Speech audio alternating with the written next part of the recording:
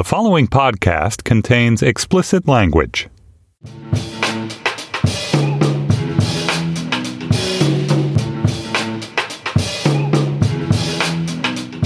Hello and welcome to the B-side for episode 1650 of our national conversation about conversations about race. Thanks, Obama. I'm Baratunde Thurston, author of How to Be Black, here with the OG About Race crew, Tanner Colby, author of Some of My Best Friends Are Black. What's up? Not much. How are you, sir? I am good. Happy to be alive after a car accident where no one was seriously injured. Good for you. Thank you for asking. Oh, I'm sorry to laugh about No. And speaking of introductions, on the nice laughter cue off of my car accident, joining us, author of Bird of Paradise, How I Became Latina, Raquel Cepeda herself. Welcome back, Raquel. Oh, my God. I'm so happy to see you. Happy to see you, too, and almost Happy New Year to you. And I like to also say thank you to Obama. Thank you. Thank you, Obama. Michelle.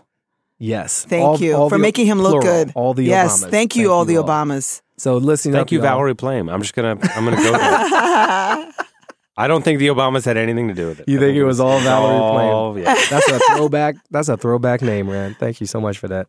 Anna Holmes is out this week, so as she sits on a plane, the show must go on, and so must the B-side. So in our last episode, Anna, Rebecca Carroll, and Jamel Bowie, they talked about the legacy of President Obama as his presidency winds down. Here's our producer, Mr. AC Valdez, with some of what you all had to say about that and more. Hit it, AC. Thank you, Baratunde. All right, so I'm going to get straight to this letter from Stephen, and this is a comment that I saw a couple of places, or similar kind of comments. We talked a bit about the frustrations people had with the Obama administration in the last conversation, and he says, I really enjoyed your latest episode and was interested to hear everyone's thoughts on the pros and cons of Obama's lasting legacy. I would love to hear the group's thoughts, though, on his mixed record on immigration, and personally advocate for the point that, setting DACA and DAPA aside, he leaves behind a devastating record on deportation. I love Barack Obama. I have many policy differences with what he accomplished, the size of the stimulus, some disappointments around the Affordable Care Act, an education agenda that was arguably worse than Bush's, the security state, whatever internal White House shit show left people trapped in Guantanamo forever as Obama leaves office. There are finance execs on the streets now who should be in prison for years. I have a list of serious quibbles.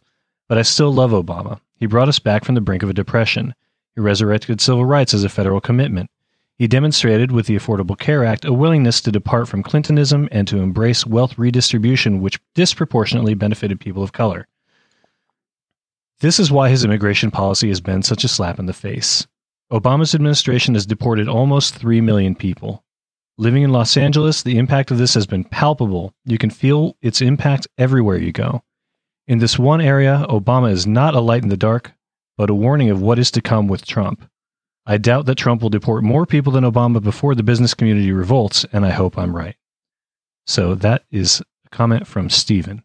I'm not expert enough on the ins and outs of immigration policy to say what should or shouldn't have been done differently. I do know that Obama was willing to tackle comprehensive immigration reform, but Congress wouldn't do anything to help with that or assist with that in any way. So what actions Obama took with deportation versus the DREAM Act and what the proper balance should have been, I couldn't say. You guys? I'm not well enough versed either, and I'm not from LA, but I know friends of mine in LA have seen and felt the impact of his horrible immigration policies realized more than I have. I really haven't in New York City. I'm sure that it's happening here too, but I think it's going to get worse. I mean, he says that it's not going to be as bad when Trump gets into office. Is that what he's saying? No, he said he thought it was going to get worse, I think. He said it's okay. I doubt that Trump will deport more people than Obama before the business community revolts, and I hope I'm right. Oh, okay. No, I don't think that's... I mean, what I've heard people say is it's unrealistic to expect that we have the ability to deport more people than Obama has or his administration has. But I think, and to this point, we got some tweets from Ernesto on Twitter @EAXLR. He said he was surprised the panel spent so much time on what the president can't/isn't able to do rather than say won't or decides not to. And I think that maybe gets at what Tanner is talking about in terms of where Obama's hands have or have not been tied. Well, I could tell you that my biggest disappointment in Obama, I think this year, is his ineffectiveness about the way he's handling Standing Rock. That's been terrible. He hasn't done enough to, to stop that pipeline from being built. And now with Trump, I think it's going to happen. I think it's just going to get worse. I'm trying to find a way to be optimistic because I actually have been optimistic lately. But when I'm thinking about the stuff I don't like about Obama, him not forgiving, or what is that when you commute somebody's sentence? Pardoning. Yeah. That's the word. Okay. So I really think he should have pardoned Leonard Peltier. I think he should have done more for Standing Rock. And I'm afraid for DACA students. I've been trying while the rest of the group has been talking to find more information so I can sound smarter on this topic than I am. Yeah, nice try. My Google skills are pretty A+, but not good enough in this case. So here's what my thoughts are. Yes, the president has overseen the deportation of like 20-something more percent than George W. Bush. I have heard, maybe overheard, that there is some deeper analysis which explains that this is not just based on cruelty or like higher levels of enforcement. It's related to reclassification in some cases, maybe a new type of influx, especially with all the Central American flood of refugees that we saw during one of his terms. All that said, it's still overall shameful. And I think we're paying for his delayed action on immigration reform. He waited way too long. He didn't have control of Congress.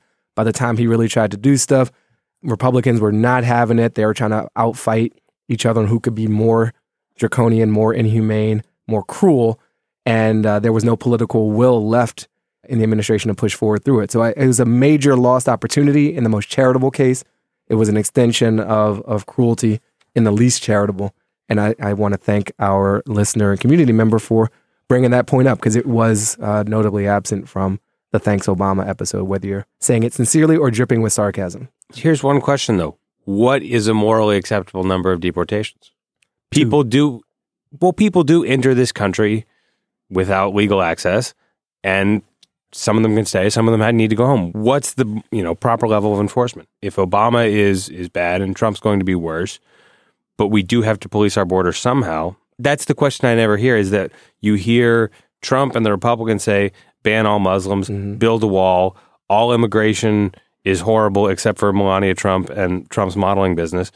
But then you have, Hillary Clinton's convention where they're bringing undocumented and illegal immigrants out on the stage and celebrating them, which at some point, and neither of those are a sensible immigration policy. It's not everybody who comes gets to stay, and it's not everybody has to stay out. My question is, what is the appropriate law? So the appropriate law, I think, is a combination of steps.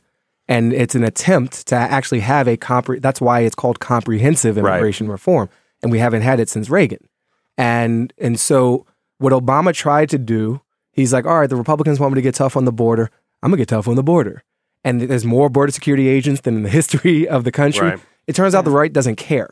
Yeah. Because they're not actually legitimate in their demands. Like they just want to be in charge. They don't care if you do what they want when you're in charge. Right. So your actions are illegitimate whether they align with their stated goals or not. So I think what part of the argument is not that you encourage people to come here without their papers, but that you create a system that, first of all, doesn't actively go into people's homes and rip families apart, especially when you have these mixed families, some with papers, some without. When you take into account the actual contributions that people are making, the taxes they're paying, the jobs they're holding, the community work they're doing, and when you don't actively vilify everybody as a criminal. So I think the comprehensive would take into account employer work, would take into account actual legitimate asylum claims, would take into account family relations, how long you've been here, have you been productive, or if you are a quote-unquote bad hombre or bad person in another language, not just to make it all about Spanish speakers. But that's not what we ever got. It's what the Senate sort of came close to, and then it fell apart. And so we're having this lopsided argument about doing things that actually have been done, like secure the border, but we haven't taken on the other parts. Like we're deporting mad people. We have a super secure border relative to history, but we haven't actually said it's safe for you who have been here, that you have a pathway. And that's one other point that I want to throw in here. People act like when we talk about immigration reform, we're just going to have a blank pardon, to use your language, Raquel, and everybody who did an illegal or technically wrong thing is going to be encouraged. It's like, no, it's still going to be, it's called a pathway to citizenship. It means eventually you can become a citizen. It sounds like amnesty and like, oh, you did a crime, you don't do the time. it's mad hard to become a citizen of this country. And no one is talking about flipping a switch so one day, but they are talking about removing the specter of breaking up your family and adding some stability to your life. So, okay, cool. Now I'm going to work to pay my taxes and do, like, Obama talked about all this stuff and people act like he never said it. So Raquel, please. Well, I agree with everything you said. But as far as immigration goes, I also think that when we have the conversation, it's always brown. And there are people here from, all over Europe, Eastern, Western, whatever. And I did hear an argument for doing it the right way. And the right way was trying to get students. Mm-hmm. And the students that, can come here as exchange students to give us something are usually, unless they're from India, are not brown people, are not Latino people. Also, I've been interviewing a lot of people that are on their way to becoming citizens. Yeah. And I can't believe because I have the privilege of being born in New York City and of being an American, right? How expensive it is, how they keep on changing the documents, the process. There are organizations like, for example, the Northern Manhattan Coalition for Immigrant Rights that do the work of helping people fill out the forms because they're so incomprehensible. Right. So you're trying to deter folks from even trying to start and what that costs, like, $600 just to do the first part of it. So you have all these things that are actually attracting one set of maybe richer immigrants, like the ones that are buying up all the buildings here, like, from China and Rio and France. And then you kind of want to deter the ones that, that you don't like because they're from Mexico or whatever. Yeah. I mean, I don't know.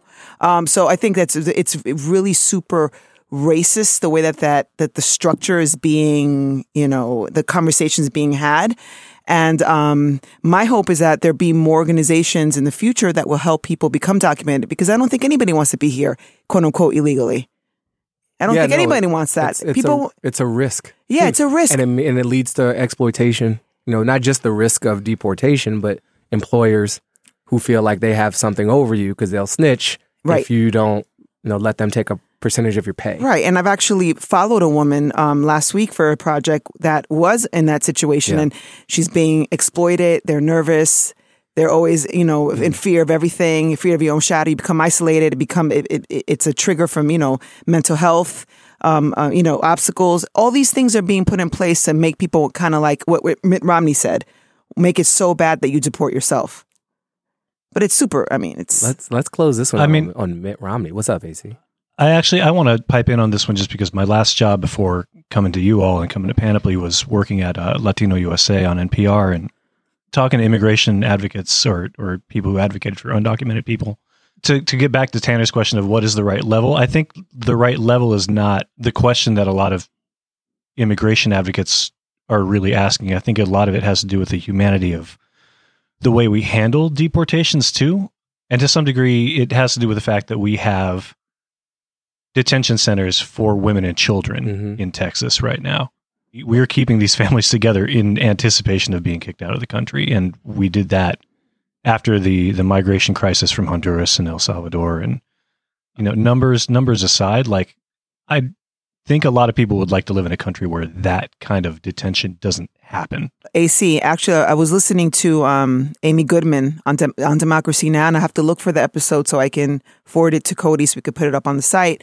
But now there's like a surge in suicide attempts by young people, as young as 4 or 5, like children that are living in those detention centers. So some of the mothers, and I can't remember what detention center it was, some of the moms went on a hunger strike until some changes were made. But can you imagine creating in America, in North America, and the environment where children, 4, 5, 6, 7, are trying to commit suicide? And teenagers? I mean, we should be ashamed of ourselves here. Thank you, AC, for driving home the humanity point. It's something that's come across in the mass incarceration discussion as a reminder. When we think mass incarceration in America, we tend to focus on Black males. There's also a large female population and a very large immigrant population in these ICE detention centers, many of which are privatized, bad oversight, horrible conditions. So whatever the number is, the humane treatment should scale up and down with that number as we figure out just what we want to be in terms of immigration, which has always been up and down in this country. We never had a fully open door policy to begin with. We had Chinese Exclusion Act. We had up until the middle of the 20th century, it was just Europeans. And then certain types of Europeans were, not really looked up to when they got here. So we're always figuring out who we want to let in to try to optimize our economy and our sense of racial purity. And so for those with a short view of history, just know that we've been through this before, and we'll continue to go through it with just, higher tech means and a little bit more transparency than in history. All right. So on that note, let's move on to this letter from Lindsay. Letter from Lindsay. I like that. And she says, "Hi, all. In thinking about your discussion about what you found most disappointing / frustrating about the Obama administration, I echo the sentiment of looking around the left thinking, where are the adults?" And this was a line Anna said kind of towards the end of the last episode. "Right now," she says, "the most consistent aggressive voice attacking Donald Trump, his appointments, and the lackadaisical response to Russian tampering in our election seems to be from independent conservative Evan McMullin, who ran for president in Utah. His outspoken opposition has obviously gotten under the skin of Trump, who has gone from referring to him as this guy to now McMuffin in his victory rallies. And that leads her to her biggest frustration. The Democratic Party and or the left can't get itself together enough to channel the same types of opposition through one strong messenger. If we've learned anything in the last election, it seems to be that hitting scattershot from all angles is ineffective, and we need a targeted opposition message beginning 6 weeks ago. Every time I see another link to an op-ed, probably by a middle-aged white dude, about identity politics or another post-mortem about days spent in Wisconsin, or how many times Hillary Clinton said the words economic inequality, I want to respond like the man in the viral video just yelling no over a racist protester. Thanks for all you do, Lindsay." Oh, Lindsay, that's beautiful. That's a great letter. And everybody should watch that video. We'll try to have it available in our site or tweet it out or something, but just search for racist and guys screaming no. It's a really beautiful thing. Any other comments on this topic, my fellow discussants? Well, the idea middle-aged white guy, Tanner Colby. Well, am I middle-aged yet? I think. Yeah, you are. Oh, damn it! I think so. You got 2 kids and a job. Yeah. Well, the idea that we would have had a unified message, we didn't even expect to lose. So the idea that the opposition would be unified and coherent and diamond pointed at this point is kind of absurd. It's going to take a while. I mean, the Democratic Party was shattered into 1,000 pieces or 1,000,000 pieces, largely because it was built around 2 tentpoles, Obama and the Clintons, and everyone thought it was just going to hand off one or the other. And now one of those is retiring, and the others have been laid waste to, and so there's no center anymore. Yeah. And so we got to figure out what that is. And part of one of the criticisms that's been lobbed at the Clintons is that Hillary was just sort of holding the seat for herself since 2000 almost. And I don't know if that's accurate. I'm not an expert enough at Democratic Party politics to say, but that has inhibited the rise of the Evan McMullins. That there should be dozens of Evan McMullins out there on the left, and they're not there. And who the obvious success? I mean, we're still talking about Biden, Elizabeth Warren, and Bernie Sanders running in 4 years, which God help us, they're all 90 years old. Elizabeth Warren not that old. No, but she's going to be 72, I think, in 2020. But isn't Trump is he 70? Isn't he 72? He's over 70. He's over 69 70. or about to turn 70 or just turned 70.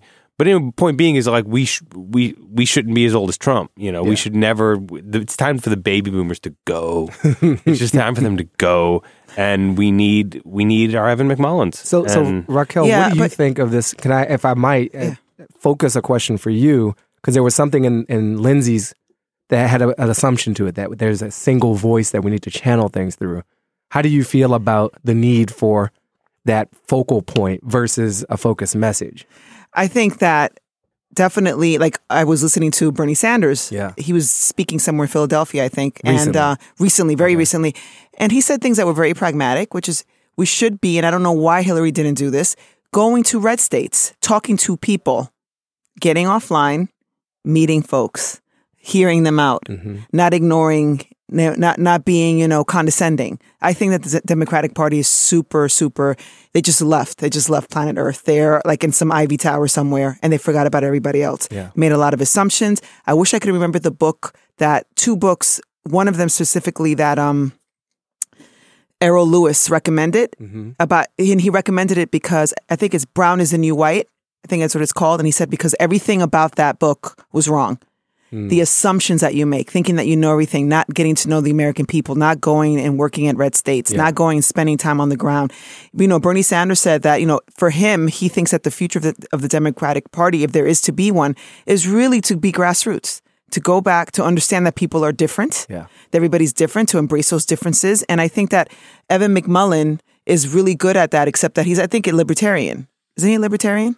He's some kind of conservative. I don't know if he's a registered Republican or a registered Libertarian. Do you know, Tanner? But so far, he's just principled in his criticisms of Donald Trump's wrongs, which is his main selling point. What he actually believes or how he would govern if elected remains more vague. We need more of that. I mean, I think we need more parties, like I said before. I don't know if the Green Party is a solution. I kind of thought it was, and then I got to know vicariously, the folks that were running for president and not feeling it. And some of the moves that are being made are kind of like, so it's really not about the people. I really want to see an organization, or even within the Republicans and the Democrats and whoever else, a spectrum.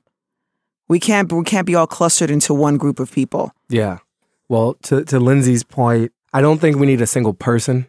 I actually agree 100% with Tanner that is going to take a minute because you can't have an effective opposition if you weren't prepared to oppose because you thought you were going to be running things. Right. It's like, oh, wait, we're passengers? I thought we were going to be driving. Right. And so we didn't bring passenger stuff with us. It's kind of like Trump organizing his administration. He didn't expect to win. So both sides have been caught off guard by what's happening. And so you're going to have a sloppy presidency and a sloppy opposition for a while. And maybe it'll take a year or so. But there are Reverend William Barber, who lit up the stage at the DNC this summer, head of the Moral Mondays movement out of North Carolina. His is the type of voice. I don't think he needs to be running point, but I think his message can. And I think we can have a focused message without a single focused leader, and that being the invocation of morality to oppose. And what Evan McMullin is doing is not a partisan attack. It's a principled opposition. Right. These are wrong. These values do not align with who we say we are. And I think any opposition, I've been disappointed by how hard it's been to find Democratic voices who will even go that far, including, to refer to the Thanks Obama episode, from our president. I really want, someone on the last podcast said, given all the things that Obama said about Trump and his unfitness, and nothing about his fitness changed the night he was elected, you don't become fit just because 80,000 people in Michigan and Wisconsin say you are. You have a track record that precedes that one election night, and he has not acknowledged, the facts in the same way. He's put a lot of faith, and he's playing Mr. Nice Guy, and I kind of want the niceness to stop.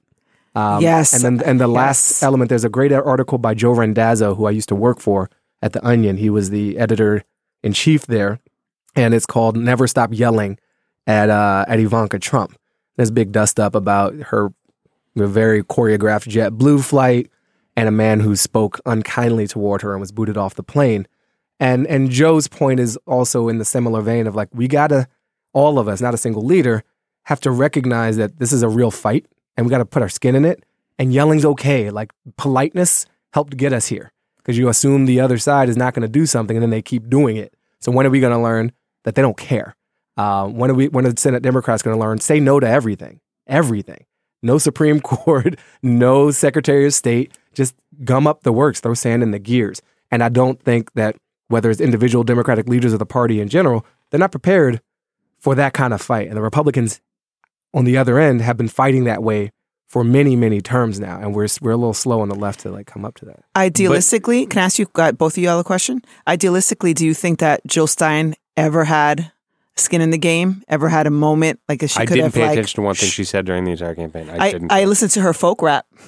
It's pretty awful. Wow. She's a folk rapper, yeah. That shouldn't even be a genre. Folk rap? That's when she lost me. That's when I was like, I just can't. But anyway, Bernie Sanders became pretty much a beacon of light in this during this, election season. So there's room for people outside of the box, that live outside of the boxes, right? So you never thought that Jill Stein, even when you first heard her, speak and come out talk about mass incarceration and social justice, environmental justice and climate change and... No.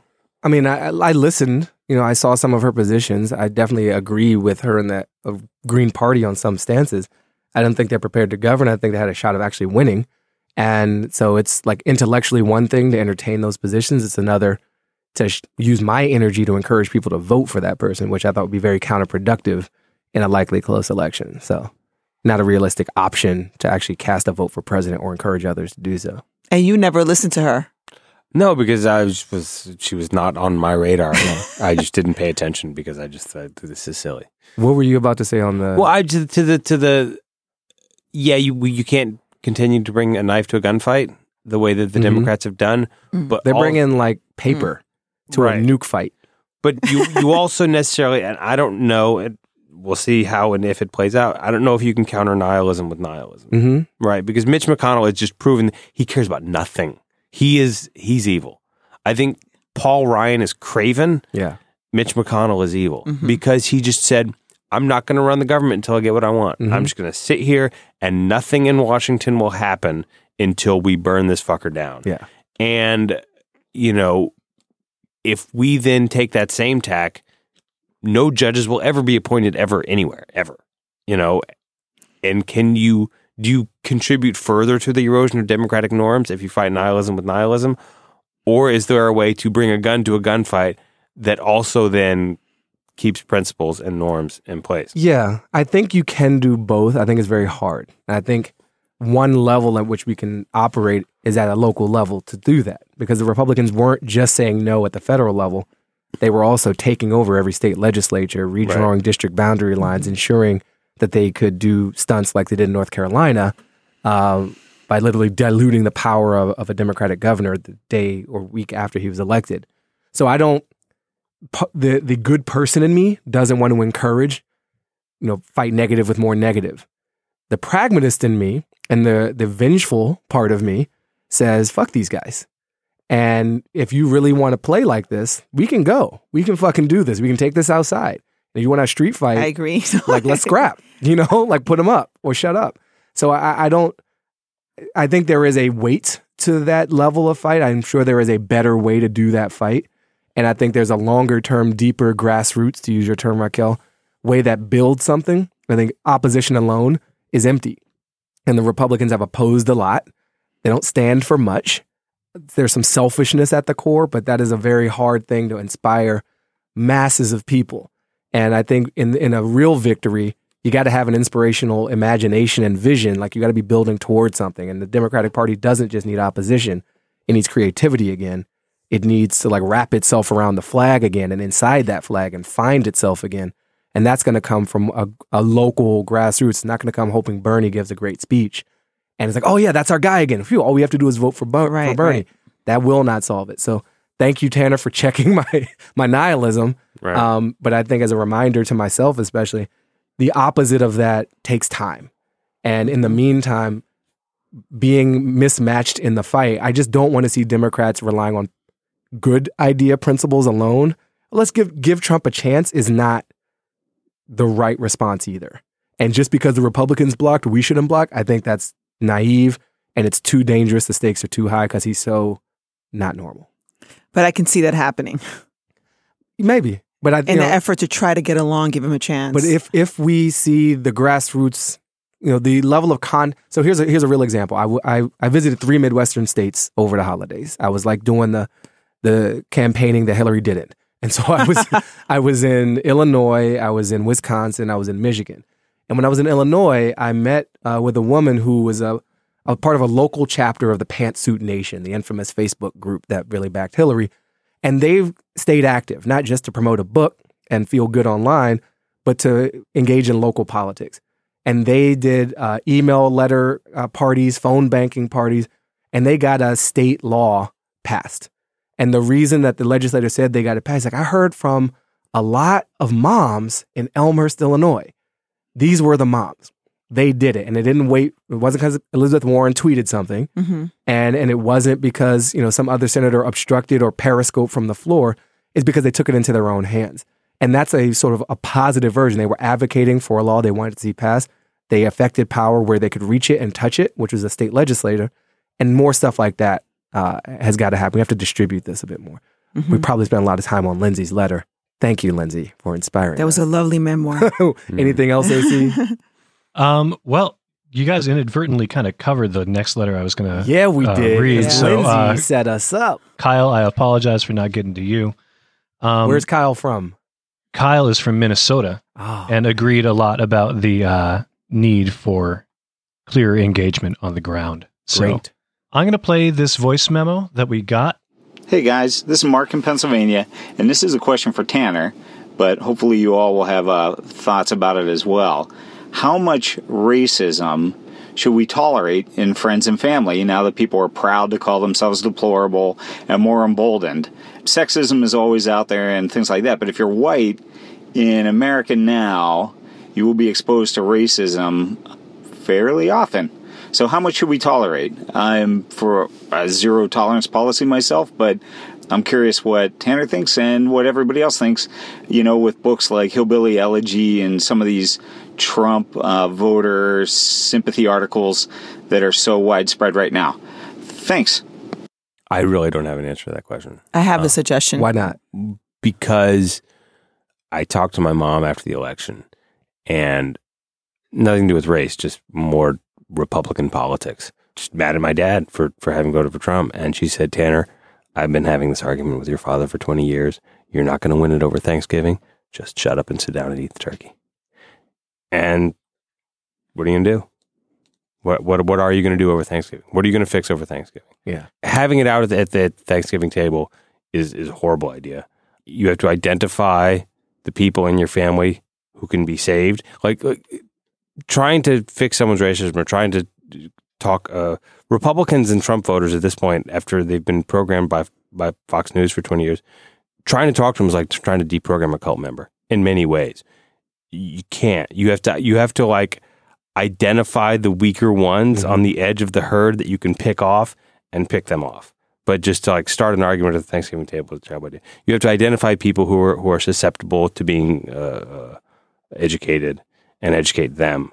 But to go full frontal at someone, like racism in many ways, there's a debate of whether you should analogize racism to a disease because of what that means about the responsibility of the person who holds those views. But confronting someone who's racist is like confronting someone who's an alcoholic or confronting someone with bipolar disorder, in the sense that their view of reality does not frame with actual reality.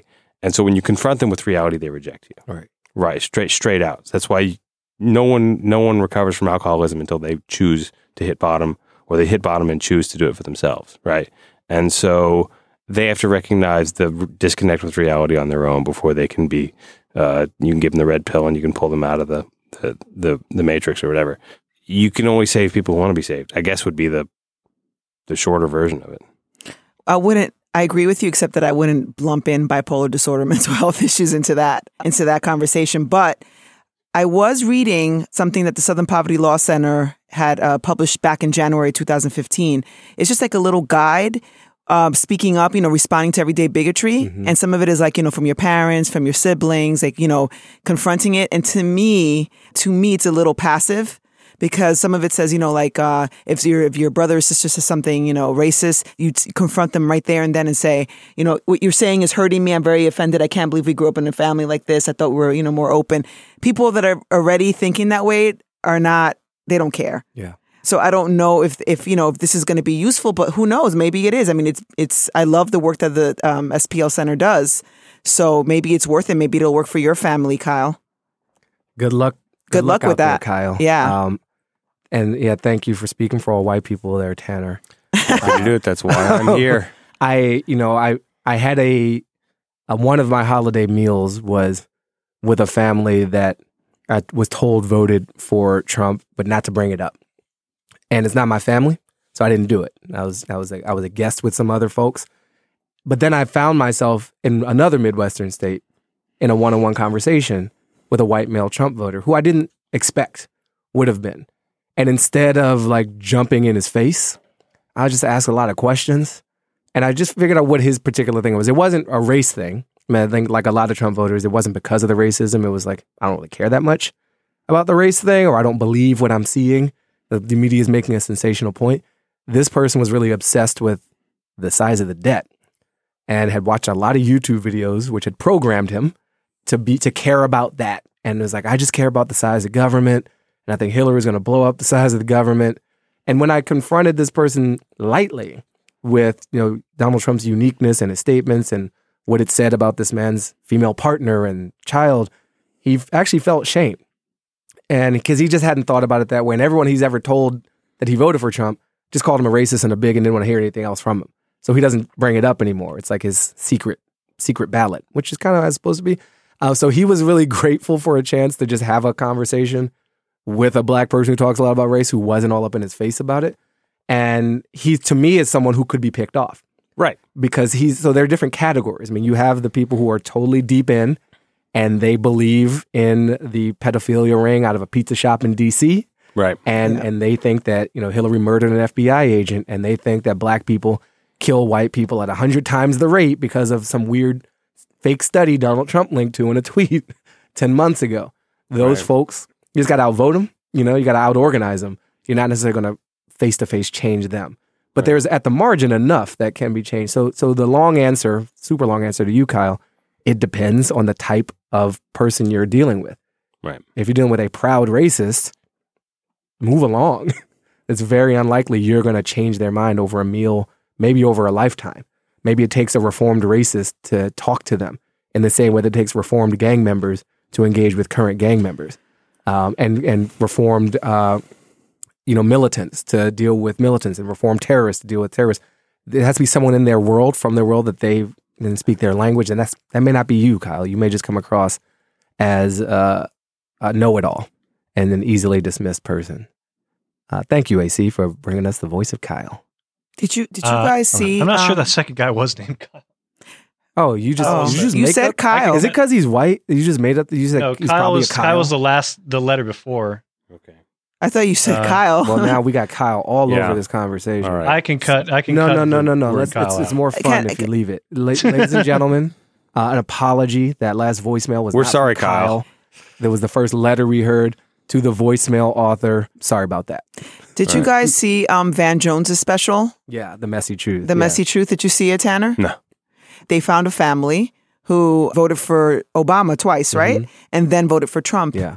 And I really enjoyed that conversation because, I could see how scared, especially the dad was, right? On stage when they, when they left their hometown and came to the, live audience. Oh, you're talking about his town hall. No, yeah, I didn't. Town hall. I saw the Facebook series, The Messy Truth. The Messy Truth is what it is, right? It does the technical details of it. I didn't see the town hall. Okay. Yeah. So anyway, he looked like he was, afraid or whatever. But I really enjoyed that conversation. Yeah. And I had a similar one with another guy who white guy from Jersey, Joyzy, who I didn't find him I didn't feel his racism, but he's just in the same kind of economic strait that this family found themselves in, and kind of just, I don't think he voted for Obama in any of the elections either, because he's like a plumber, Jersey boy, not plumber, sorry, a painter, a Jersey boy.